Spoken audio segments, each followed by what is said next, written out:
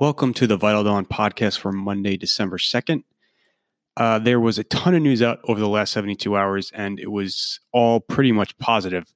So S&P futures are trading up about 11 points, so pretty much recouping the Friday decline. Europe's up about 40 to 50 basis points. Asia finished higher across the board, not necessarily dramatically. So Japan did very well, but the Hang Seng was only up about 40 basis points, and mainland China, the Shanghai Comp, was up about 13 basis points. So just to kind of run through, like I said, a ton of headlines. I have them all outlined in today's Vital Dawn, just to kind of run through the really big, important ones, I would say. So the economic data generally was positive, especially out of China. So you had the PMIs for November, the MBS manufacturing and non-manufacturing, and then the Caixin manufacturing out of China all came in ahead of expectations. The manufacturing economy in that country still faces enormous headwinds. We're not talking about PMIs that are dramatically above 50. Nonetheless, you are seeing some improvement in the economic data trends from China. The final PMIs from the EU and UK were also revised higher. So again, positive news on the economic front this morning. Kind of shifting to phase one, none of the news was particularly dramatic. There was an Axios article that the headline was actually negative sounding, talking about how talks have quote unquote stalled. But then the article, if you actually read it in total, was more positive. So it says that we're still looking at a phase one deal by the end of this year or early next year. I think that's largely the expectation. And then it also kind of confirms that Trump will not be imposing the December 15th round of tariffs. Again, most investors assume he wouldn't, but it was certainly encouraging to read that. China took some retaliatory measures about the pro-democracy legislation that Trump signed into law last week, but they were very, very minor. So if this is the extent of China's action in response to that bill, I think that it's a huge victory for bulls, and that's another positive this morning. There was a New York Times article out over the weekend talking about how China has taken aggressive actions to curb fentanyl sales into the U.S. Remember, this has been a key demand of Trump throughout the trade negotiations, about how China was a huge contributor to the fentanyl crisis in the U.S. So the fact that Beijing is acting on that, and the New York Times contains some statistics about how far imports have fallen. Again, that's another big positive in terms of how this trade negotiation being on progress. So, I still think you're still looking at a phase one agreement coming into place. The expectation, again, that this will come either the end of this year or early next year, that you're not only going to avoid incremental tariffs, including the ones on October 15 and December 15, but you're also going to rescind some existing ones, specifically the September 1st tariffs. So that is China and data, again, all positive. A couple of other items to note. So the FT has an article talking about this big Fed inflation review that it's been undergoing now for several quarters.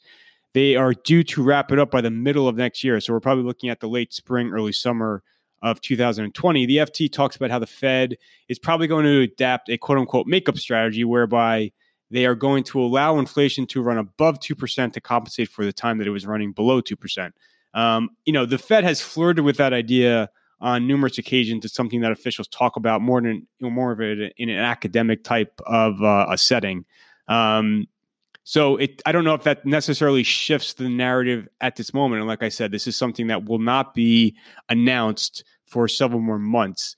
But that certainly is positive to the extent of it implies policy will stay very accommodative, for an extended period of time. The Journal had a separate article talking about how the Fed is very unlikely to hike rates probably through at least the end of 2020. That largely comports with expectations, so not too dramatic. But, to the extent the market does start focusing on this whole inflation study, that certainly is another positive. And just finally on OPEC.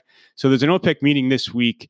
The consensus as of last week had been that OPEC would simply extend the existing cuts. So the existing cuts are 1.2 million barrels per day.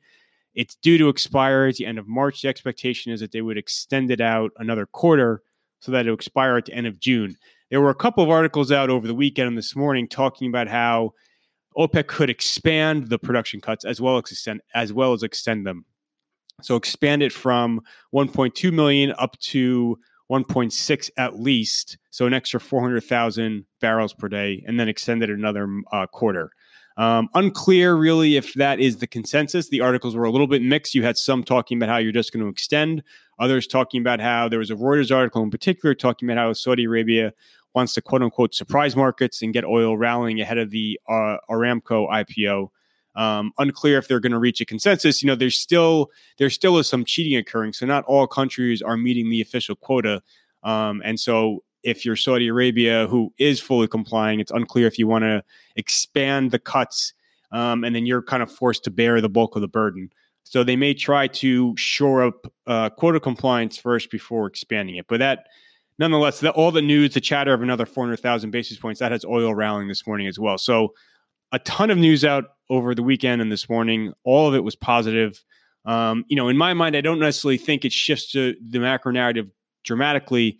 The economic data certainly was encouraging, and obviously you had the flash PMIs out a couple of days ago, and you saw strength in the U.S. So it's certainly positive to see strength in China as well. I don't necessarily think that we're at the point in time where you're going to see estimates revised higher. You're going to have to see not only further stabilization in economic momentum, but also kind of upside pressure. And like I said, the Fed and the phase one news were certainly positive, but largely consistent with expectations. So, my view remains the same, although you have to acknowledge the price action, the favorable price action, the favorable seasonal period of time that we're in right now. And phase one anticipation is going to continue to be a theme, a topic, a trend over the coming weeks.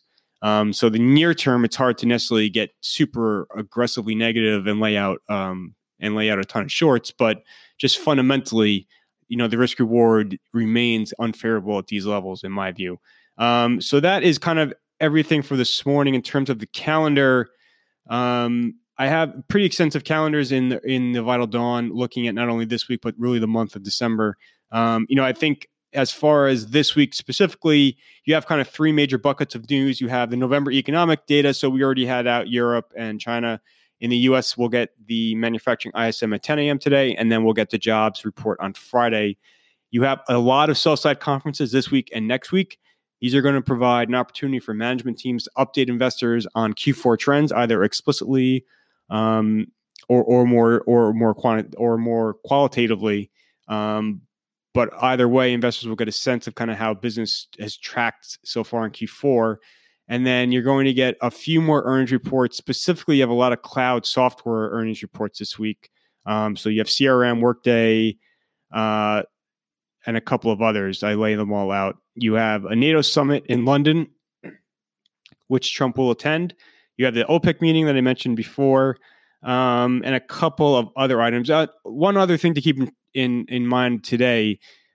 So the U.S. may unveil the retaliatory measures against France's digital tax. So remember a couple of months ago, the U.S. has said that they could impose incremental tariffs on France in response to a digital tax. So that could hit today. Just keep an eye out for headlines.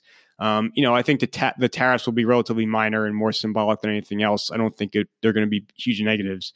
So that is pretty much it for today's podcast. Again, check out the Vital Dawn because there's a lot more to talk about this morning. But that is it for today. Thank you, everyone, for listening.